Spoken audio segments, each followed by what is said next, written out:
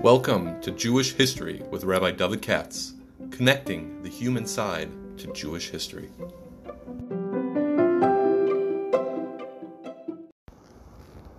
For sponsorship opportunities or to support this podcast, please visit our donate page at www.support.rabbidavidkatz.com. Welcome to, I guess, this part 4. The name of this series is Revolutions, Jews and the Great European Revolutions. This is the 4th lecture tonight, entitled The Anti-Semitic Reaction of Europe and Its Impact on Jews. And I'm actually going to be picking up where I left off last night, which was in the middle of the 3rd lecture, but we're in the suspenseful moment. I do want to say everybody should give a great hand of applause to Jake Shulman for schlepping over here now. Seriously, appreciate it. And without any further ado, let's get into business. When I left you off last, like one of those, what do you call it, sequels from the 30s, Serials. Yeah, serials. He said, when I left you off last, Napoleon had convened what they call an Assembly of Notables. This is supposed to be a preparatory for the Sanhedrin. Sanhedrin is supposed to just ratify. Get it? Meanwhile, he wants to make sure that everybody's going to vote the right way. And if you recall, the emperor, his commissions, tonight is, I beg your pardon, I do want to mention tonight is sponsored by Baruch Jankowitz. That was a very nice man in memory of his grandmother, I believe. And now we'll get right into it. Napoleon had asked a bunch of questions. Let's go to the next one. And they gave answers, meaning that these notables, who are under great pressure, obviously, they never actually met with the emperor. They're not hush enough for that. But they did have to issue written responses to the questions. Since 111 Jews got to come together and agree on the nusach, that's not so easy. And as I mentioned yesterday, you had people from the right to the left. And so some were easier to answer than others. So what did they actually have? There's a book that was published 1 year later, in 1808 in England. Somebody translated the proceedings, transactions of the Parisian Sanhedrin, or the acts of the Assembly of Israelitish deputies in Italy. So, is it lawful for Jews to marry one wife? That's the easy one to answer. That's easy to answer. It is not lawful for Jews to marry one wife, they wrote. In all European countries, they conform to the general practice of one. Moses does not command expressly to take several, but he doesn't forbid it. So notice it doesn't say in the Bible, thou shalt take more than one wife. On the other hand, it doesn't say you shouldn't. He seems even to adopt that custom as generally prevailing, since he sells the inheritance between children of different wives. Remember it says in the Chumash, Lo yuchal levakiris ben ho'ahuva al ben hasnua ki yel ishnei nashim. The Chumash does speak of such, so you're a Christian, Napoleon, and so notice the Old Testament does have such concepts. Although this practice still prevails in the East, meaning in the Middle East, okay, yet their ancient doctors have enjoined them to refrain from taking more than one wife, except man is enabled by his fortune to maintain several. Because even the Sephardim now, they say, aren't into more than one wife, except in exceptional circumstances. The case is a bit different in the West. The wish of adopting the custom and habits as a part of the world has induced the Jews to renounce polygamy. So this is something even before Napoleon came along, they say, that the Jews decided we want to be like the Christians. But as several individuals still indulge in this practice, meaning even when Benu Gershom came around, it's not like polygamy was widespread, it was extremely rare. In fact, I've said this many times, I don't think and this is interesting, and I think I'm right about this, I don't think there's a single rabbi in the Gemara has more than one wife. That's a lot of different people, I believe, which is kind of interesting. But several individuals still indulge in practice. A synod was convened at Worms, 11th century, composed of 100 rabbis, with Gershom, that's Rabbeinu Gershom. Assembly pronounced an anathema against every Israelite who should in the future take more than one wife. Cherem and Rabbeinu Gershom. Although this prohibition was not to last forever, because that's obviously since time put that in. He's a Talmud Chacham. The Rajva says there is an opinion. Listen, we don't actually have any record of this. This is a well-known Jewish tradition. There's no actual physical record, or even, believe it or not, a written record of such a synod or a transaction. It just got out there. So some said that it's only supposed to last until the year 1200. But the influence of European matters has universally prevailed. In other words, nobody knows that and nobody violates that even though it's past the year 1200. Who takes more than one wife? That's an easy one. Second, is divorce allowed by the Jewish religion? Is it valid when it's not a civil divorce, when not pronounced by courts of justice, by virtue of laws and contradictions of those of the French code? So can you have a get when the French court hasn't agreed to a divorce? This will be a big issue in French Jewry for 100 years after this, and maybe even more. And the French rabbis, who are a bunch of losers by the late 1800s, did on a number of occasions, because of the pressure of the French government and the desire to conform to what they call laïcité, the laic rule of law in France, which is very anti-Catholic by the time we get to the late 1800s, early 1900s. They want to assert the absolute power, I repeat, the absolute control of the secular state over the Catholic Church, because it's a big political battle over that.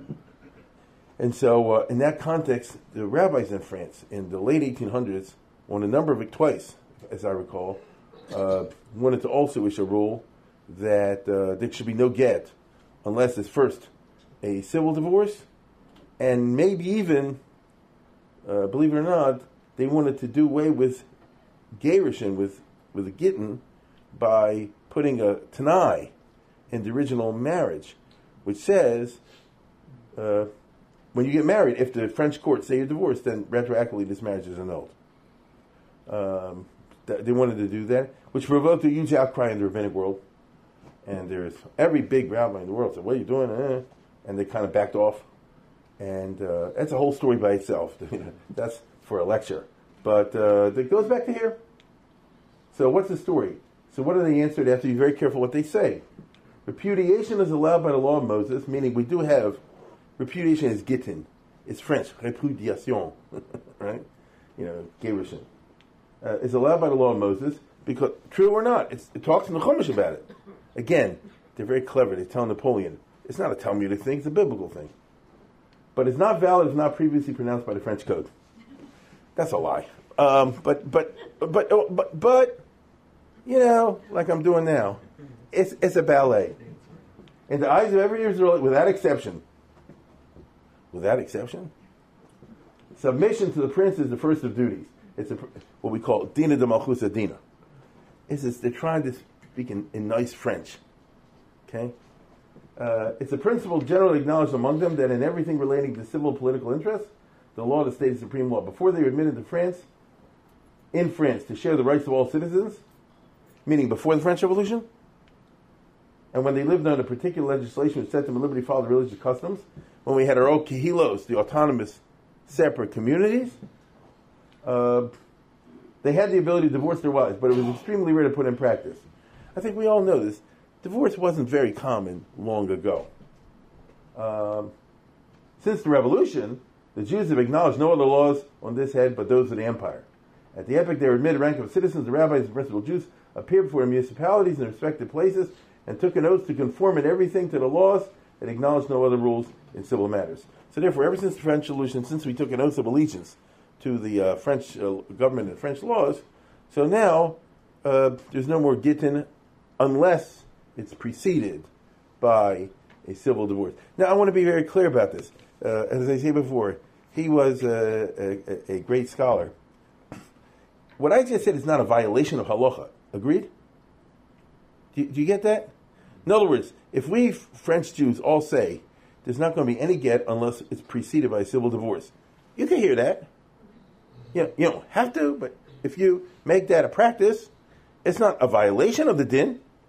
It's just like an extra pain in the neck. But it's not a violation of the din. So that's what I'm trying to say. So therefore they can say, the law of the prince is supreme. Let's go on. Can a Jewess marry a Christian or vice versa? Or does the Jewish law, allow Jews to marry only among themselves? That's a tricky one. How are you going to get out of that? Put on your ballet shoes.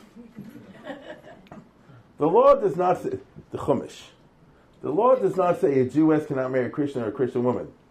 That is technically correct. You will find no verse in the Bible that said, thou shalt not marry a Christian. I'm just trying to show you. You will not find a verse like that. Okay? So he was a great lawyer. Nor does it state that Jews can only marry among themselves. You will not find a verse in the Bible that says, thou shalt only marry fellow Jews. There is no such verse in the Bible. Agreed? The only expressed marriage in forbidden by law is the 7 nations. It does talk about the Canaanite and Moabi. Lo sischaten behem. There is a words like that in the Chumash. And Ammon and Moab and the Egyptians. The prohibition is absolute about the 7 nations. Ammon and Moab, it's only, according to many, Zochar, not Nekeva. As we know, today's a week before Shavuos. It is even thought that these last would have embraced the Jewish religion. In other words, the Gemara does talk about a Moavi converting to Judaism, and he just can't marry a regular Jewish girl, but he can marry a ger or something. In other words, it's not an absolute prohibition. As to Egyptians, prohibition is 3rd generation, ad dor revi, right? Prohibition in general applies only nations in idolatry. Therefore, not the French, right? If you go by what it says in the Bible. The Talmud declares formally that modern nations are not to be considered such since they worship the God of heaven and earth. Sort of. Well, there are some statements that say, no, there is a statement in the Gemara, but there's 1 or 2 statements that say that the Goyim Bisman Hazeh are just Ovdei Avodah Zarah B'Tahara, meaning they worship idolatry, impurity, meaning they don't believe it, they just do it by custom. You could finesse that into what you just read. Accordingly, there have been several periods of intermarriage between Jews and Christians in France and Spain and Germany. It is a fact that over 1,000 years, there have been Jews and Christian marriage. You know what he's leaving out, but I'm just saying, it is a fact that this happened. These marriages were sometimes tolerated, sometimes forbidden by the law of sovereigns who received Jews into their dominions. In other words, sometimes the Gentile are permitted, sometimes the Gentile didn't permit it. Okay? Let's go. Unions of this kind are still found in France. There are some Jews married to Christians in France. We cannot deny the opinion of rabbis against these marriages. According to their doctrine, although the religion of Moses has not forbidden the Jews from intermarrying nations of other religions, yet as marriages, according to the Talmud, requires religious ceremonies called kiddushin, with the benediction, meaning a bracha used in such cases. No marriage can be religiously valid unless these ceremonies have been performed. So the Jewish religion is not opposed to intermarriage. It just doesn't have a ceremony for it. Okay? This could not be done towards people who would both of them not consider these ceremonies as sacred. Because how can you have Kiddushin? Let's put it this way. This is before Clinton's daughter, you know what I mean? So he says, how can you have Kiddushin if both parties aren't Jewish? Then the ceremony doesn't have religious meaning for both parties. And the Jews wouldn't want to have a ceremony whose sanctity is not acknowledged by both parties. That would not be nice, right? Like that. And in that the married couple could separate without the religious divorce, they would consider marriage civil, even not religiously. That's interesting. So if you only got married in a civil thing, then you wouldn't need a get. There's such an opinion. Such opinion, rabbis member this assembly, meaning him. The others are losers. Now, in general, they would be no more inclined to bless the union of Jews with a Christian or Jew, more than a Catholic priest would be disposed to sanction unions of this kind. Catholics don't do it. By the way, that's not exactly true, right? But I don't know if they knew that or not. The Catholics will do it provided you agree that children should be raised Catholic. Okay. All right. Anyway, the rabbis acknowledge that a Jew marries a Christian woman doesn't cease to be considered a Jew by his brother any more than if he married, but a civil marriage, not religiously. So we don't say person's not Jewish. We don't excommunicate them for marrying outside the faith. We just can't perform the ceremony because it doesn't have the sanctity of God by other parties. Let's go. Fourth question. This one's easy. In the eyes of Jews, are Frenchmen their brothers, or are they considered strangers? They're strangers. Right? In the eyes of Jews, Frenchmen are brethren, not strangers. The true spirit of law of Moses is constant with this mode of considering Frenchmen. In other words, we mean it. Okay? When the Israelites formed and settled an independent nation, that's it, right? Their law made a rule to consider strangers brethren. It says in the Chumash, respect the ger among you. Right? No. That's not what it says. It said respect the stranger among you. Okay? So, even when we had our own country, we love Frenchmen. Right?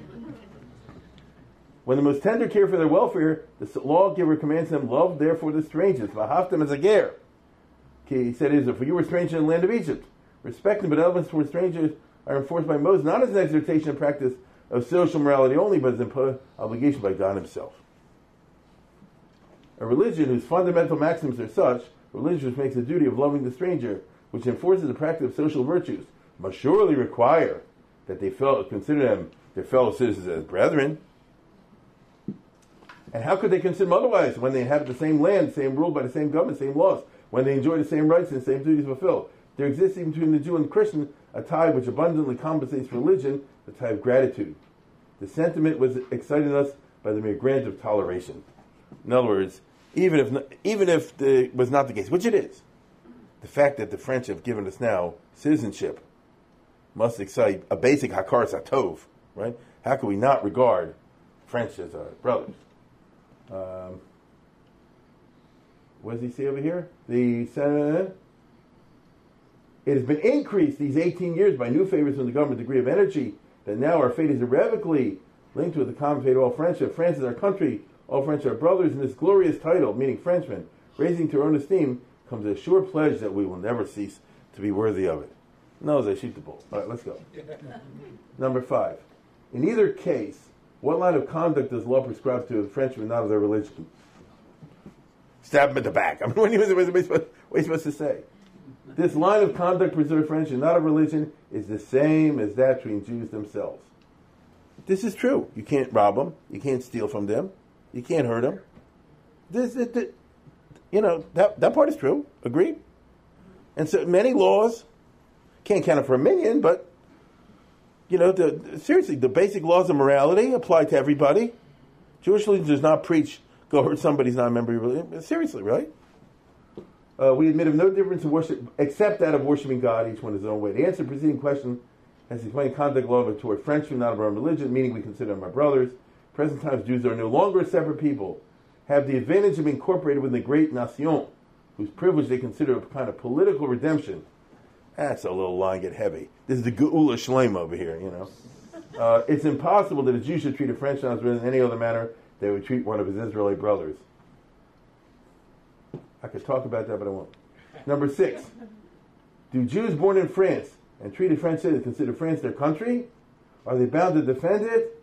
Are they bound to obey the laws conform to the disposition of the civil code? No, you want to get drafted? Is that okay? Men who adopt the country and reside in many generations, even in restraint of laws, breach their civil rights, meaning before the revolution, were so attached they prefer being debarred from an advantage common to all of the citizens rather than leave it. Our ancestors have lived in Alsace for 1,000 years and more. And that's when we were persecuted. So if they love this land so much that they would stay even though they're persecuted, Kal v'chomer, now that they're giving civil rights. That's what they're saying. Cannot but consider them Frenchmen in France. Consider equally sacred and honorable the duty of defending their country. Jeremiah exhorts them to consider Babylon their country, although they remained for 70 years. Till the ground, Jeremiah said, build it. That's a famous pasuk. And Ezra said when Cyrus allowed them to return, 42,000 left, most of them poor people, the wealthy, having remained in that city. Interesting. We consider that a little bit of a tricky business. When the Jews were exiled, I'll tell you what it means. When the Jews were kicked out of Israel and the first base on Mikdash was destroyed in Tisha B'Av the first time, so they went to what they call Golus Bavel. This is true. And they were there for 70 years. And what happened after 70 or 80 years, whatever it was, around, it's complicated, but around that time. What happened when they were finally given permission to leave? They didn't leave. Okay? This is considered a famous sin by the Talmud. But the fact is, they didn't leave. What does that mean? They were treated well in Babylonia, and therefore they liked it and they didn't leave. So what he's saying over here to Napoleon is, if the Mashiach came tomorrow, the French Jews would stay here. The poor maybe would leave, like happened over there. Who left? This is what they're saying. Who left to go back to Israel and suffer the hardships of the journey and rebuild the temple and have to be Indian fighters, with the Samaritans and all that stuff. They read about the book of Ezra and Nehemiah. Very few, 42,000 probably out of 1 million or something like that. So what does that show you?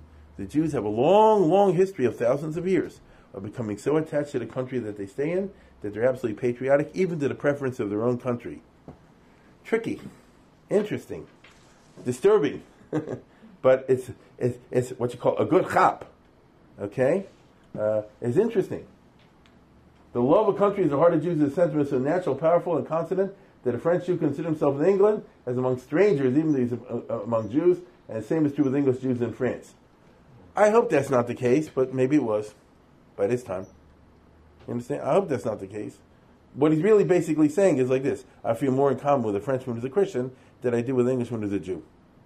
So do you feel more in common with a Jew from another country than a non-Jew from this country? That's a tricky question. To such a pitch of sentiment carried among them that during the latest war, French Jews were fighting desperately against other Jews, subject country of war with France. Many covered honorable wounds, attained field of honor, noble rewards of bravery. You know, you, Napoleon Bonaparte, had soldiers, some, in your army who were Jewish. And they were fighting against other armies which had Jews in them. And this is new, relatively new. And consequently, what does that tell you? We're patriots. Right? We didn't say, I'm not going to shoot because he's a Jew. Right? I said, I'm a Frenchman. Now, a frum Jew wouldn't say that. Who was it? Josh Gutman, I think, told me his father was in the First World War. I think I remember this right. Yeah. His father in the First World War on the Western Front, and he, so he's in the German army, and there's a French army with the trenches, and he heard them talking, making a bracha or something like on the other side. So he shot up in the air. Okay, different sentiment. But he wasn't talking to Napoleon. Okay, let's go. Who names the rabbis? Now Napoleon's getting down to tachlis. Okay. Since the revolution, the majority chiefs of the families names the rabbi, meaning the majority vote of the chashuva people. Whenever there's a sufficient number of Jews, maintain one, meaning if you have a million, after previous inquiries as to the morality and learning of the candidate. That is true. This mode of election is not uniform, varies according to place, and whatever concerns the election of rabbis is still in the state of uncertainty because the French have destroyed the autonomous communities. So we're in a flux now. We know the old system, but we're in the process of creating a new system. That's a perfectly fair answer. Next. What police jurisdiction do the rabbis exercise among the Jews? That means like this. What's the coercion? Can they kill you if you don't keep Shabbos? Can they beat you up? Can they hit you with a money fine? What can they do? What judicial power do you join among them? The rabbis exercise no manner of police among the Jews. Meaning now, in 1808, 1807. It is only in the Mishnah and the Talmud the word rabbi is found for the first time applied to a doctor in the law, meaning a scholar, as we would call it. And he was commonly indebted for qualifications, reputation, and to the pain generally attained of his learning, which means that it's not really a theocracy in the sense the rabbi is not a clergyman. I think we know this. In America, they tried to turn him into a clergyman. But in traditional Judaism, rabbi is just somebody who has knowledge of the law, of the Talmud. If you know a little Gemara, you're a little rabbi. If you know a lot of Gemara, you're a big rabbi, like that. And consequently, it's not like, so as opposed to the Catholic Church, where the priest is a sanctified, sacralized clergyman, has a special standing. I don't need to tell anybody over here, you can get married, buried, divorced, you don't need a rabbi. Right? You just have to conform to the rules. The only reason we bring a rabbi along usually is to make sure that they follow the rules, but you don't need to. So that's what he's trying to get across to him. When the Israelites were dispersed, meaning when they were in the Gullus, they formed small communities in this place that allowed in certain numbers.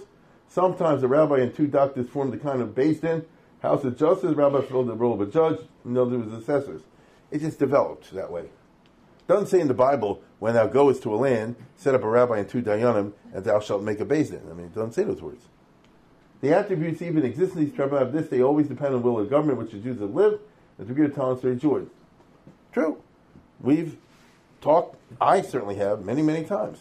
That is the meaning of the autonomous community. That wherever the Jews lived, they got permission from the government, more or less autonomy granted by the government, to exercise these kind of functions. It was never against the will of the ruler. It had to be always with the will of the ruler. Maybe they purchased it, whatever, but in other words, always. So we never went against the government. Since the revolution, the rabbinical tribunals are totally suppressed in France. So the French government has eliminated the basins. And then in Italy, the Jews raised the rank of citizens, conformed to everything laws of the state, and accordingly, functions the rabbi ever established are limited to preaching morality, blessing marriages, and pronouncing divorces. We don't have any choshen mishpat powers anymore. And that is absolutely true. Just like the United States, the rabbis don't have any choshen mishpat powers. If people voluntarily want to do binding arbitration, that's your business. But you don't have any right or power to do that. Ninth, are these forms of election and that of police jurisdiction regulated by law or custom? The answer preceding question makes it useless. So we already discussed it. But even supposing rabbis should have to this day some kind of coercive power among us, which is not the case, neither such jurisdiction or form of election can be sanctioned by the law. They're only attributed to custom. In other words, the Gemara does not lay out clearly, and certainly Bible, when you go to Baltimore, this is how you should form your community. Right? It developed. This is true. Over the years, the Kahil system evolved. So they're not wrong about that. 10th question. Are there professions which the law of Jews forbids from exercising? Maybe a Jew can't be a soldier. Something like that, right? No. You can be anything. The Talmud says the father doesn't teach a profession to his child, rears him up to be a villain. That's got nothing to do with the question, but, it's okay with me. We're nearing the end. Does the law forbid the Jews from taking ribbis, usually from their brethren? It says in Deuteronomy, thou saying of the brother, interest of money, interest of victuals, and interest anything lent upon interest. Neshech has been properly translated as usury. In the Hebrew language, it means interest of any kind. Notice, not only when you hit him with a high penalty, even if I give you $1, you give me back $1 and a penny, it's ribbis. It cannot be taken in the meaning of usury, because they know Napoleon was freaked out over the usury. Okay, to a Christian, usury, which means high interest, is the essence of the Jew. I say the Bible doesn't talk about that. Does it forbid taking usury from non-Jews? That's tricky. As we've seen, in answer to the foregoing question, the prohibition of usury, which is even the smallest interest, was the maxim of charity and benevolence rather than commercial regulation. It's what he's trying to say like this. It's in the Torah as a moral law. Agreed? Torah doesn't have it under laws of commerce. It says, "V'yaresim Elohecha." You shouldn't take... Let me be very clear about this. What does it say in the Chumash? It says, don't... Wait a second. Don't cause your brother to bite you. You hear what I said? Lo sashich achicha. Don't cause your brother to bite you. What that means is the following. Who is it that offers to pay interest? The borrower. Right? The way the world is, I need some money and I'm going to you and you don't want to lend me money. I say, I'll give you interest. Right? So, and by the way, in a typical situation, if I don't charge a lot of interest, you're very happy. You need $10,000. I say, I'll do it, and pay me 3%, something like that. It's not a lot. So the guy said, great, I'm really glad, you're doing me a favor. In spite of that, the Torah says you can't do it. So it's not a commercial regulation. You get what I'm saying? Not a commercial regulation, a moral regulation. In this point of view, is equally condemned by the law of Moses and by the Talmud. We are generally forbidden on the score of charity to lend upon interest to our fellow citizens of different persuasions, fellow Jews. It's a machlokes whether you can do it for non-Jews. The disposition of law which allows them to take interest for the stranger refers only to nations in commercial intercourse with us. That's drawing a fine line, what we call heter iska type situation. Meaning, not you're a money lender exactly, but you're a money lender in the sense of it's a business, okay? It's a fine line. Otherwise, there'd be contradiction in these passages and 20 other sacred writings. And we wouldn't do that. Do you have the next page? Thus, the prohibition extends to strangers who dwelt in Israel. The Holy Writ placed him on the safeguard of God, a sacred guest, and God resorted to when in the orphan camp. Moses be considered lawgiver because he's lawgiver of the Jews. You Christians regard Moses as a great lawgiver. So he said, Es anochri tigos, besachicha lo tigos. The stranger, yes, the brother, no. Were the laws he gave to the people, which God trusts his care, likely to become the general law of mankind? No. When God gave the laws to Moses, he was talking to the Jews. Thou shalt not lend interest to thy brother. What security had he that the intercourse would be naturally established Jews in foreign nations, that these would renounce customs generally prevailing in trade and lend to the Jews without requiring any interest? So now he's going like this. He says, what does the Chumash mean? It says you can't charge interest to your brother, but to a stranger you can charge interest. He means the following: a stranger is somebody from another country. There's no way for me to know whether they'll ever pay me back, or things like that, or how honest he is. So there, I can't go and operate on extreme charity basis because I could get ripped off. So therefore, for someone who, in other words, my point is like this, as opposed to Frenchman. You see where I'm going. He says, therefore, when you're dealing with somebody like that, so it's okay, because Moses was practical. What security and intercourse of being establishing Jews in foreign nations, those who would renounce customs and trade and lend the Jews requiring an interest? Would he sacrifice sins and impoverish the people in rich foreign nations? Is it not absurd to reproach him with having put a restriction on the precept in Deuteronomy? What lawgiver could have considered such a restriction a natural principle of reciprocity? So a Jew is dealing with a Greek or Roman. They charge interest, so I can't. So how do I do business? Like that. See where I'm going? See, the Christian church, the Catholic Church, forbade usury. And Napoleon would know that. So among Christians, it's like a big no-no, even though they violate also. But non-Christians, like I say, your classic Greek, Roman, Babylonian, barbarians, Persian, all together, they had interest. What's Moses going to say? Don't ever charge anybody an interest, so they can charge you can't charge them. It's impossible. That would be ridiculous. How far superior in simplicity is the law of Moses to those of the Greeks and Romans? Can we find in history Israelites scandalous scenes of rebellion, excited by the harshness of creditors towards their debtors, frequent abolitions of debt, prevent multitude, impoverished by the extortion of lenders being driven to despair? You, Napoleon, know your classics. He knew them very well. And in Rome, there were all the time riots and things of people who were getting ripped off by the Shylocs, Gentile Shylocs. You understand? The Roman government every once in a while had to try to intervene on this. I don't remember Greece so much, but there are many efforts. We don't have this in the Bible. You don't have it in the Talmud. You see, the Jews never exercised that kind of harsh regime. I don't know if it's true or not, but that's what he says. How far the law of Moses have distinguished the praiseworthy humanity of different uses of borrowed money? Is it to maintain a family? Interest is forbidden. Is it undertake commercial speculation? Principles of venture? Interest allowed in between Jews. That's a heteriska. It's investment. I make investment is a risk. That's the basis of heteriska, right? That's the basis. Lend to the poor, says Moses. There is a mitzvah like that, totally separate. Here, the tribute of gratitude is the only interest allowed. Obliging sole replicants of the conferred benefit. Just say, I'm giving you a mitzvah and you're saying thank you. But it's different than capital involved in business. Here, Moses allows the lender to share the profits, as commerce scarcely known Israelites who were addicted to agricultural pursuit, as carrying with strangers, so it's allowed to share his profit with them. So that whole long, complex paragraph was to justify that you can have interest under certain conditions.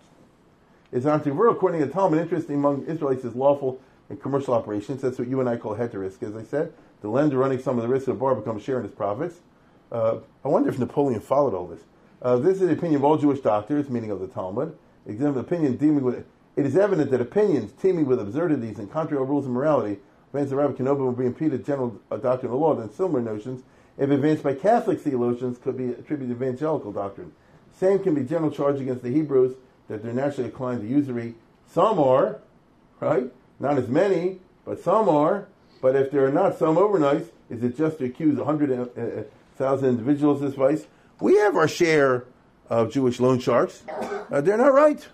But that's got nothing to do with Judaism any more than the Christian criminals have to do with Christianity. Okay? Rabbi Katz, did the people on the Beis Din, did they consider the wrong answers to be pikuach nefesh for them? We'll talk about that. Would it not be an injustice to lay the same beam teaching all Christians because some are guilty of usury? Let's go. We're getting here. I don't have to go through the whole thing. I think you get the idea. So, and that was the last one, I believe. So, this was an interrogation, and they had to come up with, like I say, pedantic answers. And it's actually kind of interesting the way they formulated it. I don't believe there's any audience other than us tonight who's actually gone through the actual back and forth of the Napoleonic Assembly of Notables, but you have now.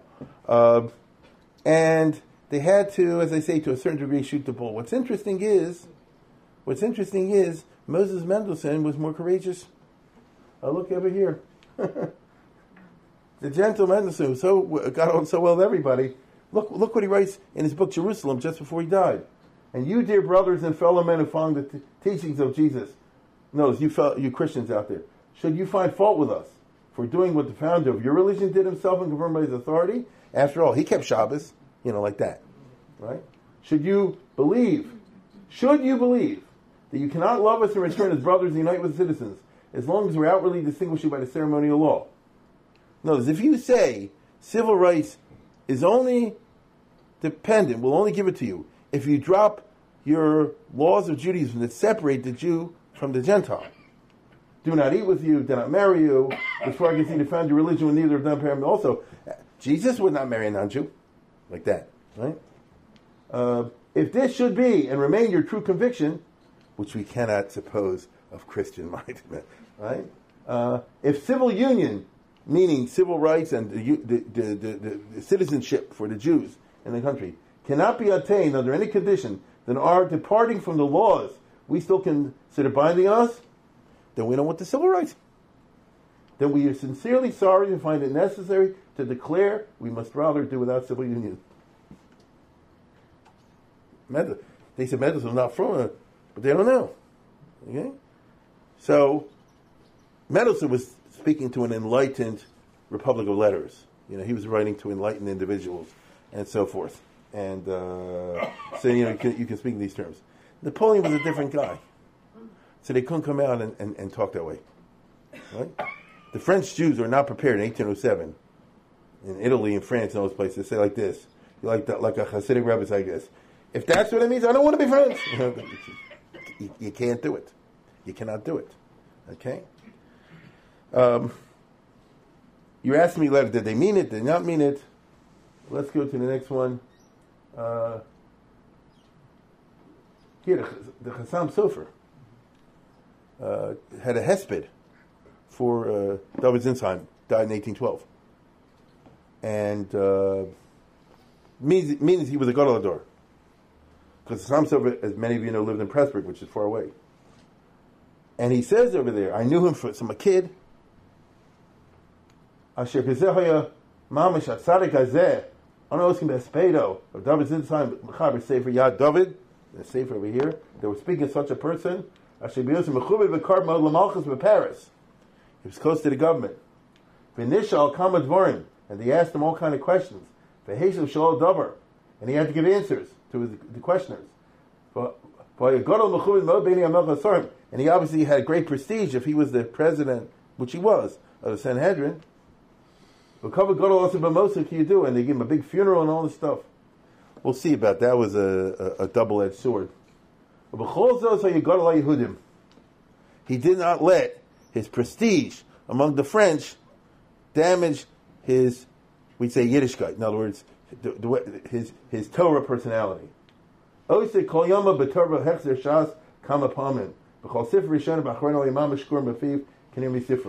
read his Sefer, you see the guy knew everything. Makiro used to be Al-Dusi. I remember when I was a kid in Germany. And recently, over these years, I've kept in correspondence with him. I see what a Tzaddik Tamim he was. So Nebuch was stuck with his Napoleon junk. Get it? What could he do? In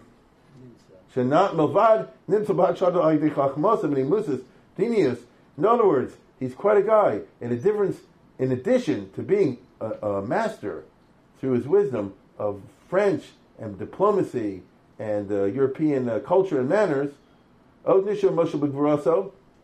also was a Moshel below Moshel Behembo. He made sure that he was the ruler and not they rule over him. Meaning he didn't sell out his birthright. He had to dance, right?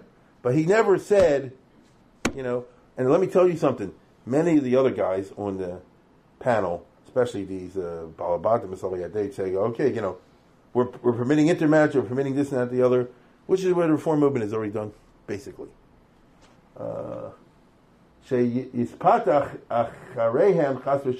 He never allowed himself to be persuaded or seduced to follow the French.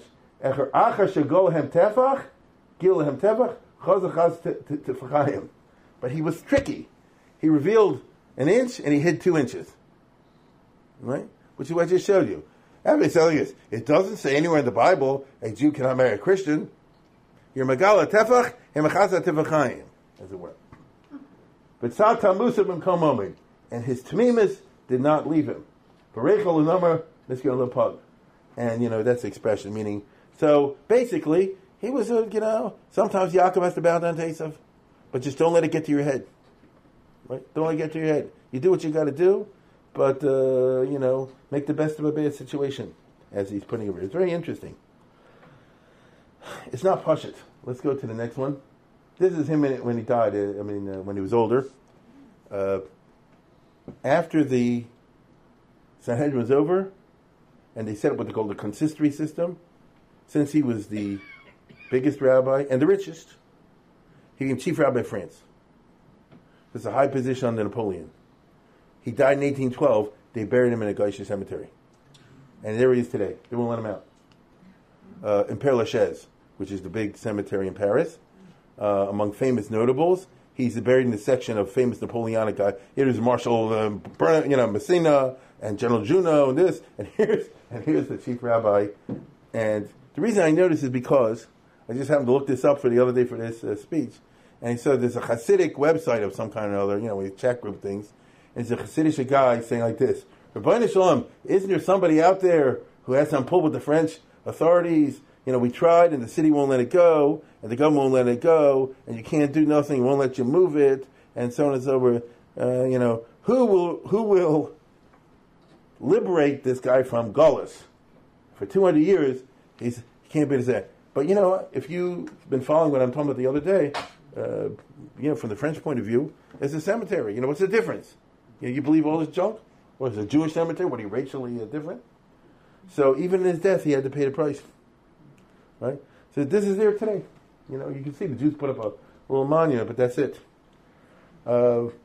Napoleon, realizing that these answers are the best he's going to get out of people like Rabbi Sinsheim, and he needs them, approves, and then he summons the Sanhedrin of Jewish leaders, lay and rabbinic, to ratify it, so it'll become the halacha.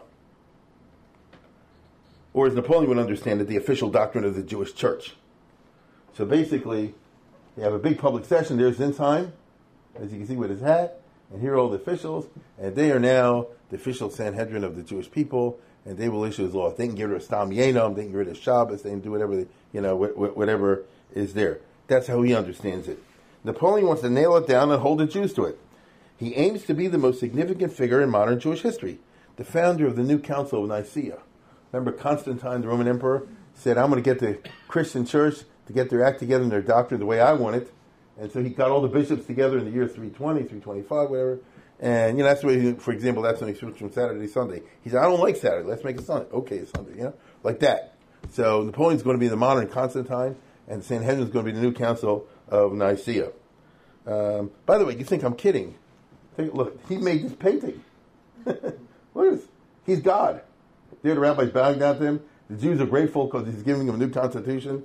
Let's put it this way. Megalomaniac was not an unknown word in the Napoleonic consciousness. I'm serious. Look at this. Okay? It's a Mashiach. Okay? It's a Mashiach. And Napoleon even said to his deputies, Count Molay, I could kick the Jews out of the country, but simply to expel the Jews would be an expression of the weakness of the state. I'm going to show you we can transform them. That's the way to do it. Right? When the Spanish kicked the Jews out, it means Spain was saying, we can't do nothing, we're wimps. I'm not a wimp. This is France. We're doing it, baby. And I mean the frum ones too. I'm going to get the rabbi on there, like the guy said, he's going to cut the ribbon at the opening of the church. We're going to do it. Okay. But it didn't work, of course. Why didn't it work? Napoleon had them issue invitations all over the Jewish world. Nobody came. Nobody outside of France, anyway. Outside the French Empire would join the Sanhedrin. Come on. Do you really think the Lubavitcher Rebbe is going to go to Paris and join the Napoleon show? He was still alive at that time. You think the Chassam Sofer, people like that, are going to go and agree to be puppets and marionettes in the Napoleon business? Right? Now, he obviously was clueless about all this. The Sanhedrin, when it gets together, it's only people that live under Napoleon's rule, of course. And they spend a lot of their time fawningly praising the emperor. They would write these poems. I kid you not, they march around like Simchas Torah on Napoleon's birthday with the Sefer Torahs. They wrote piyutim to him. It's disgusting. Of course, to be perfectly honest, we shouldn't judge them, but we're judging them anyway because they didn't have to go that far. Zinsheim went into that, but these other guys, they want to bend over like a pretzel to show we're patriotic, and it really was outrageous. But that's not how Napoleon saw it. He was already, like I said before, more. That's why.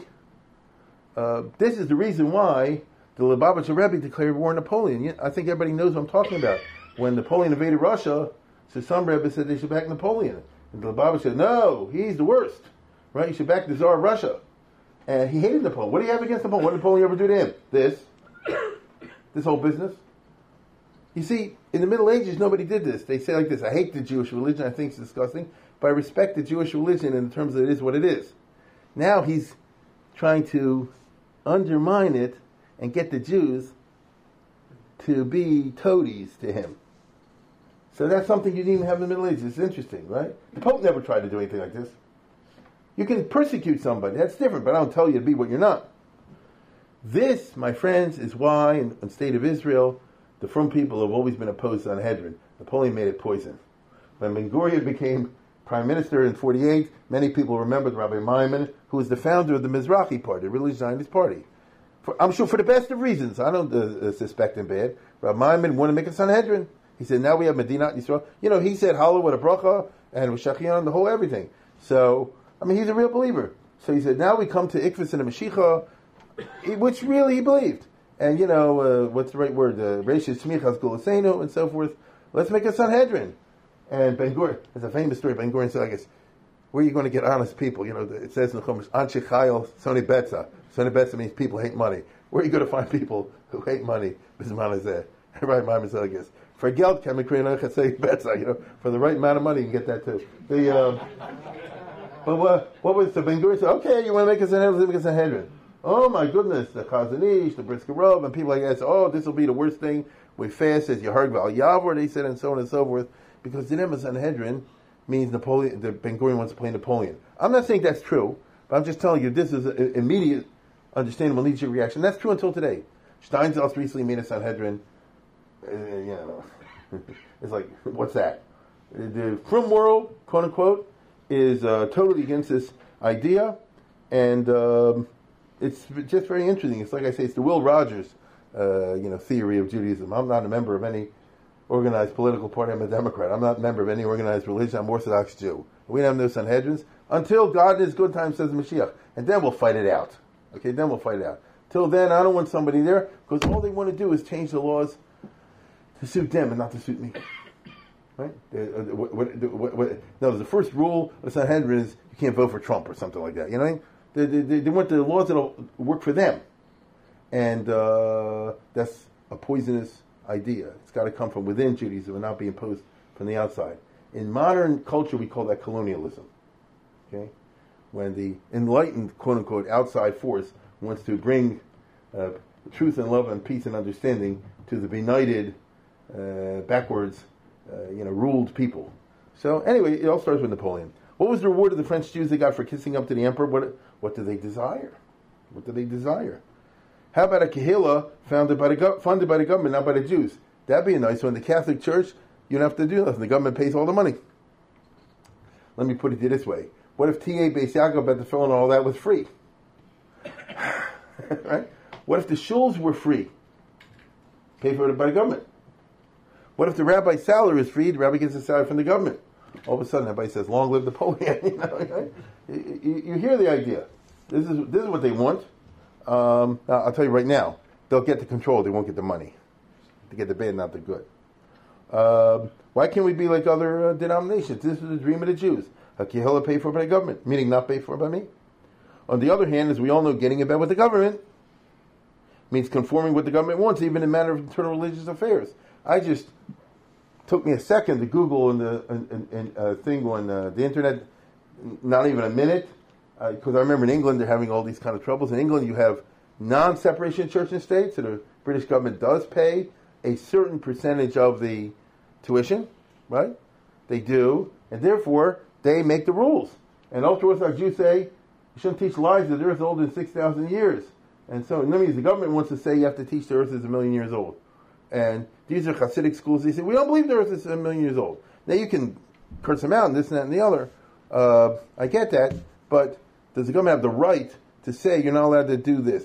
What if they come out and say you have to embrace homosexuality, for example? Or what if they say you have to come out and embrace mixed marriages, for example? Or what if they come out and say they have to, I don't know, what any idea that is opposed by Orthodox Judaism, even though it's not in conformity with current political correctness. So, is the state entitled? This is a tricky question I'm asking. It's not a simple answer. It's not a simple answer. We're not used to this in the United States of America. I'm talking about, but in European countries, you have this. If you get the money, then they have they have a control. You understand? So this is true of Jews. It's true of Muslims. It's true of every denomination. The Mormon schools and all the rest of it. If you are under government control, they can make you say it. Now, it's a tricky business. What if they tell you it's a mitzvah to do jihad and blow up the next door building? Then all of a sudden we say this. Well, that the government should control. You see? What if they tell you that circumcision is a barbaric ritual and should be absolutely banned? How does that work? No, where do you draw the line? I think we all agree that the government should be able to say you can't blow up a building. I think we all agree that the government should not be able to say you can't eat challah. But it's a big area in between. Where do you draw the line? Well, here's where Napoleon draws the line. All the way.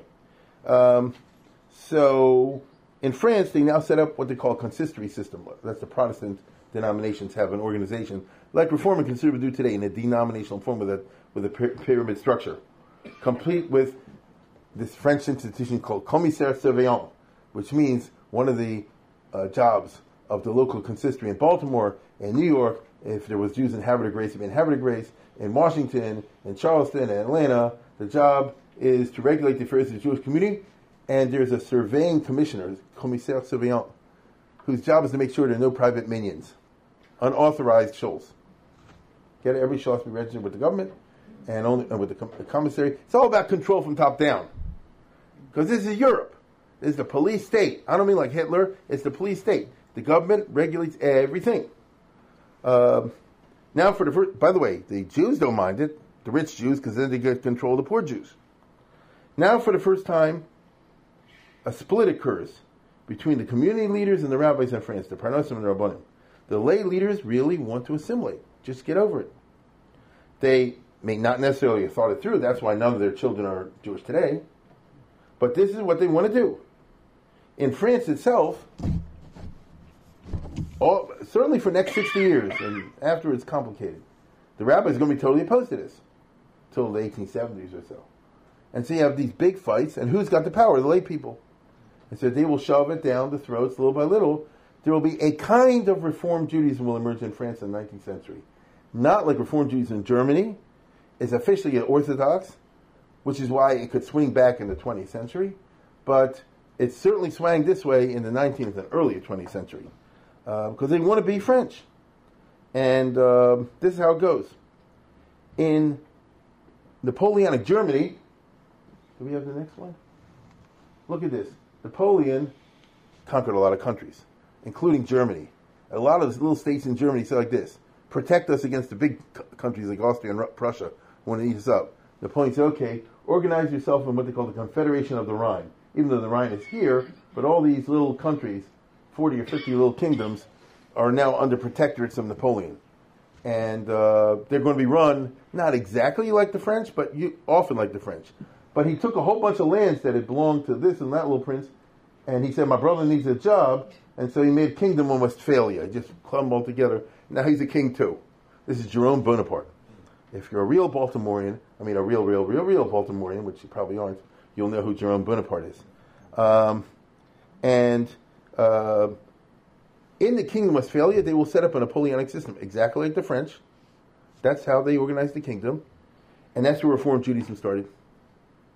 Israel Jacobson, who was the court Jew of the King of Westphalia in 1812, found the first Reformed temple in Zizen. That's just, that's a fact you learn in Reform school, in Sunday school, and so forth. The reason I say his brother, that's him. He's the court Jew. And he's the one who says, let's change the davening, and let's get rid of Zion, and let's get rid of this. It all starts with him, okay? Others pick it up later, but, and being the richest Jew in the country, and Jerome Bonaparte was a playboy, you'll be shocked to hear, and therefore he needed this guy to constantly raise money for him, and therefore whatever he wants to do, certainly among Jews, just do it. You get it? And that's what goes on from 1807 to 1814, or 1813, that's how it goes. Let's go to the next one. Jerome Bonaparte. Did I? You needed this one. What's that? Yeah, that's right. Jerome Bonaparte was Napoleon's brother. He ran away during the French Revolution to America. He came to a city called Baltimore, and he married the daughter of Patterson Park. Really? Yeah, William Patterson was the richest Catholic Irish immigrant. The richest in Maryland was John Carroll Carrollton. The second richest was William Patterson. That's called Patterson Park. And he married, without asking his brother, Betsy Patterson. And Napoleon was beyond angry. He was enraged because I want you to marry a princess. That way we can all be kings together. And he said, you got to dump her. And she came to Europe, and Napoleon had her dumped. And she eventually got the state of Maryland to recognize some kind of special divorce status. And she was one of these high society things, you know what I mean? She married him when she was 17. And he was 19. It's a movie, And she came back, and she had the whole family, Bonaparte. Her grandson was a U.S. Attorney General and the Secretary of the Navy. Charles, once upon a time, was 120 years ago, was a very famous Maryland politician. There are Bonapartes in this city, but you and I are from the Roland Park, Richie Rich, like that. I haven't been there lately, and that's it. The jockey club and all that kind of business.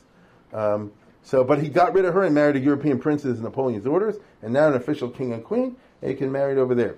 I can tell you right now, the beginnings of Reform Judaism, this is a whole schmooze by itself, but just very briefly, the beginnings of Reform Judaism have to do in 1810 when there was a kidneys question, because there was a famine. Wartime, there was a shortness of food, and what do you do in Passover? And can you have the kidneys or not? And I wouldn't say kidneys is the biggest chumrah that ever came down the road, but on the other hand, it's a well-known Ashkenazi custom, and the court Jew told the Beis Din, you guys find a heter for it, and they did, and you can, it's known. There's been famous, poskim when the economy required it, and the Tzena in Israel, some Rabbanim did it back in the 1950s. Is there such a thing like that? But then he issued his own proclamation. He said the whole kidneys is baloney, so don't even worry about it. I might point out to you, the most recent Psak Halacha last year of the conservative movement in the United States was the Mater Kidneys. They got a 65% intermarriage problem, but they're gonna. But we have taken decisive steps. We have been Mater Kidneys, Did Napoleon reward the Jews for the obsequiousness, the fawning and the flattery?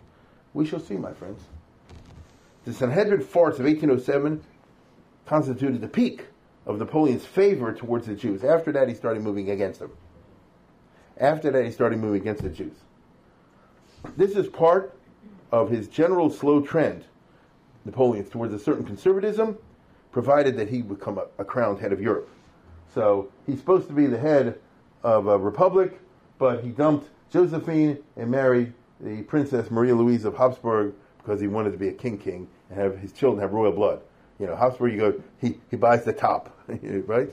And what's that all about? You understand? What's that all about? He wants to found a dynasty. Emperor's not supposed to have a dynasty if you know the Roman system. But he's going to have one.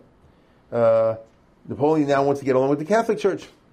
He had a whole ballet with the Pope. He kind of kidnapped him. He said, come to my coronation. Once he was there, he said, you can't leave. He said, you have the Fontainebleau Palace, so you have nothing to complain about, but you ain't going nowhere. Meanwhile, Napoleon occupied Rome and all this, and the Pope was in exile, meaning in Fontainebleau Palace, until Napoleon was overthrown. So if that's because the Pope wouldn't play ball with Napoleon. If he would, Napoleon said, I guess I'll give you all you want. The Catholic Church can become the official religion again, all the rest of it. See, he wasn't so revolutionary at this point anymore. None of this was good to the Jews. Now, Napoleon was not an anti-Semite in the classic sense, the racial sense. Assimilating Jews in Bordeaux didn't bother him at all. He had soldiers in the army who were Jewish, and he liked them. He was violently anti-Semitic against the Yiddish and the Jewish Jews in Alsace, whom he regarded as Hasidic, repulsive, unassimilated, bloodsuckers. He believed the complaints against the Jewish usurers And in 1806, for example, he proclaimed a temporary moratorium on repayments. So that bankrupted thousands and thousands of moneylenders. In 1808, he went even farther against the Alsatian Jews, and he issued what's called the infamous decree, 1 year after the Sanhedrin. Look at this. The infamous decree, the third decree, presumed all Jews. Now, Jews here means Jews in Alsace-Lorraine. He said, all Jews guilty of chicanery, this is the language of the decree, uses trickery to achieve political purpose unless proven innocent. You hear that? You're Jewish, you're a bloodsucker unless you can demonstrate otherwise. And restricted Jewish and commerce and money lending for 10 years. Meaning, we're going to put a block on Jews' ability to participate in the economy, and in 10 years we'll revisit the measure, maybe we'll kick them out of the country or something.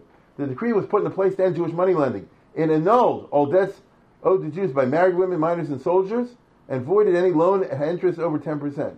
This is an attempt by Napoleon to get rid of alleged usury by Jewish businessmen, and to turn the former businessmen into craftsmen and farmers, both supposed equality between Jews and non-Jews in France. It's so Napoleonic. You're 50 years old. You're a moneylender. That's what you've always done.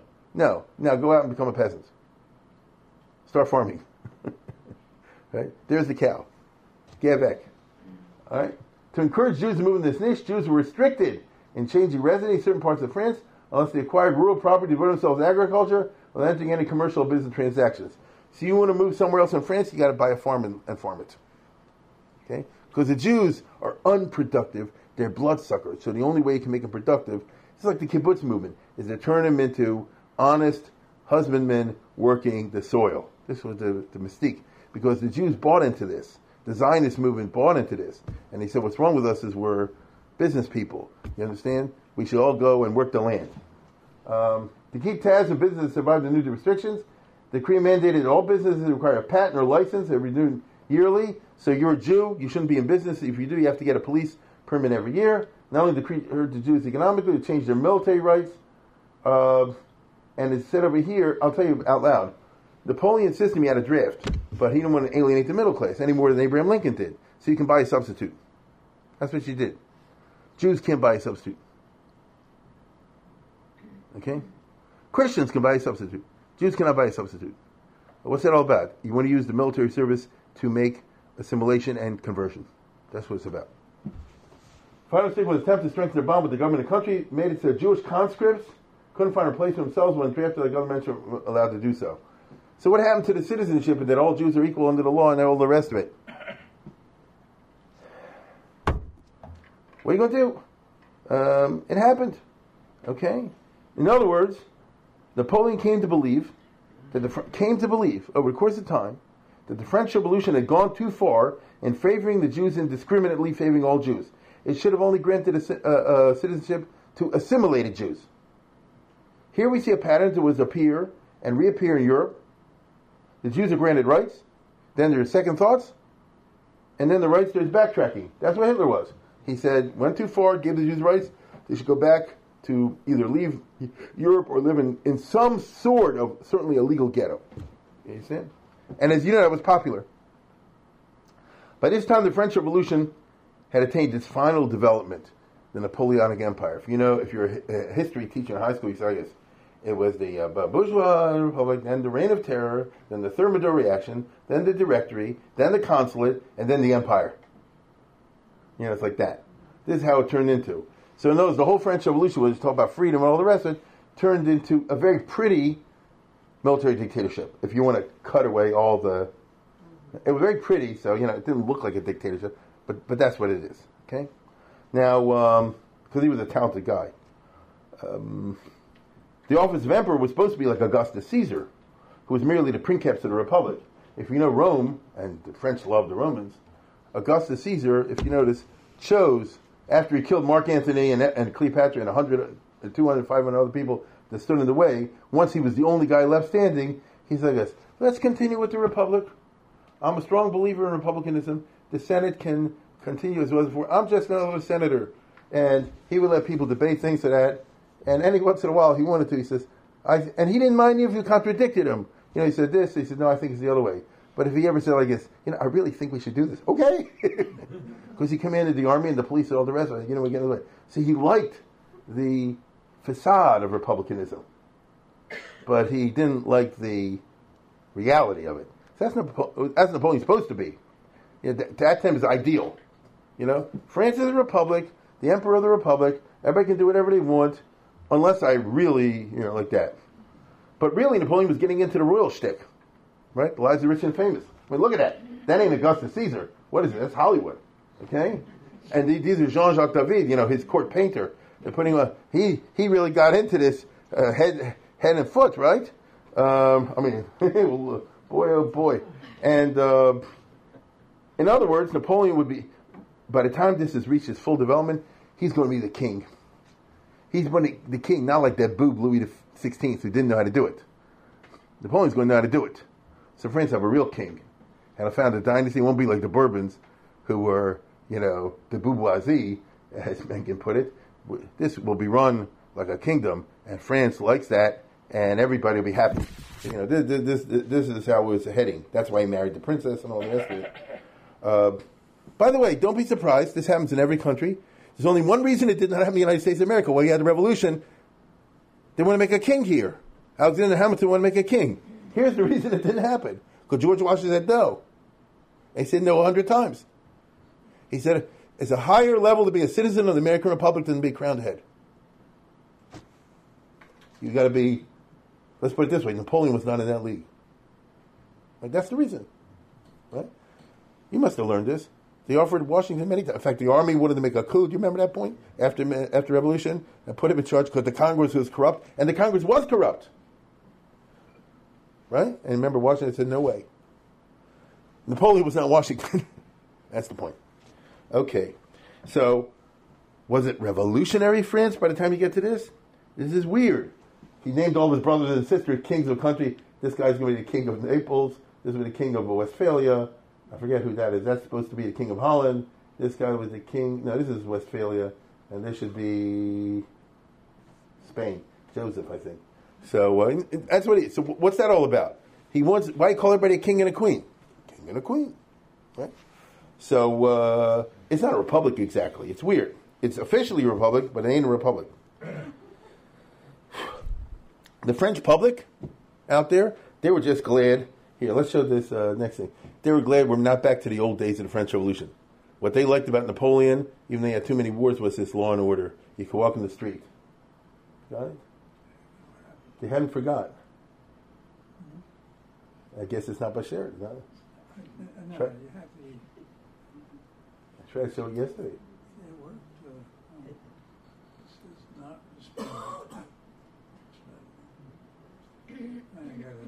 let me. Okay.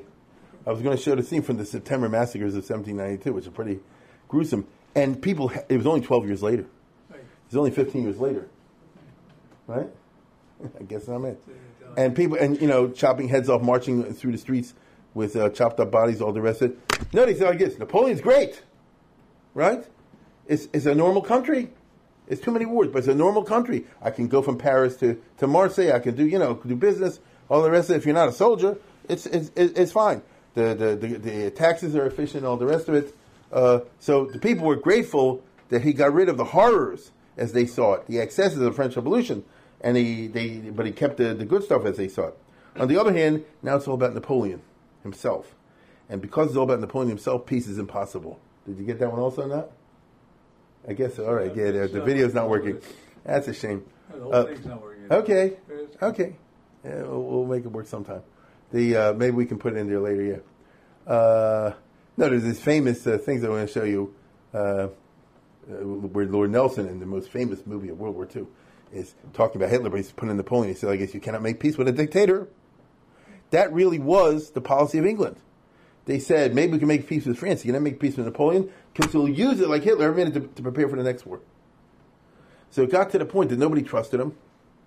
And England never, ever made peace with him. They fought him all the way through. And little by little, all the other countries, when they had a chance, they fought him. And even if he beat him, they wanted to fight him later on when they had a chance.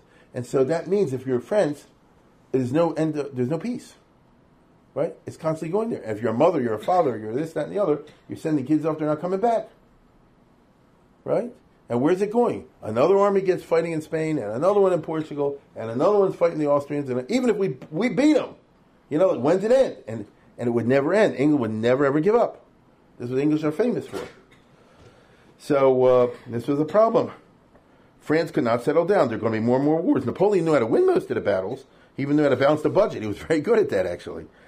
When he left office, he had in his basement, listen to this, 2 years' worth of receipts. Get it? Let's say the federal government, for argument's sake, takes in, $1 trillion a year in receipts. He had $2 trillion in the basement in gold bullion. You see, the guy was not stupid. Just in case, rainy day fund, as they say. Okay? In Maryland, we have some politicians like that also. But he knew how to do that, but he can't stop the wars. You see, he can't stop the wars. So where's it going? It's going to be terrible. This meant the government did not, as far as the Jews are concerned, it meant the government did not have time to pay attention to the Jews. Napoleon's got to worry about the Austrians, the British, the Russians, the Prussians, the this, that, and the other, and not the Jews. So when did he do the Sanhedrin? The year he had off in 1808, 1807, 1808. That was the year everything was doing just right, Afterwards, out in the Kinsaik, and for the Jews, that's a bracha, you understand? And that's how they looked at it. On the other hand, I want to be clear about this. The fundamental civil rights that granted to the Jews, except for the unusual situation in Alsace, were retained by the French wherever they ruled. So when Europe was under Napoleon, do we have the map? It's all part of the It's coming. Okay. When Napoleon actually annexed a lot of Europe, if you're Jewish, that means you have civil rights. You know what I'm saying? You have to live in a ghetto. You can get any job you want. You can go to college. You can all that sort of thing. So I'm not going to say he was a totally bad person, but on the other hand, it's not simple. What about if you did not live under Napoleon?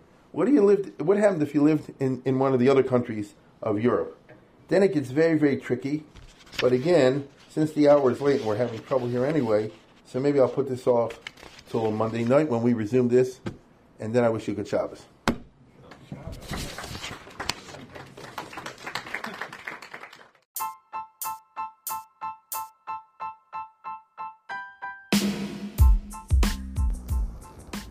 For sponsorship opportunities or to support this podcast, please visit our donate page at www.support.rabbidavidkatz.com.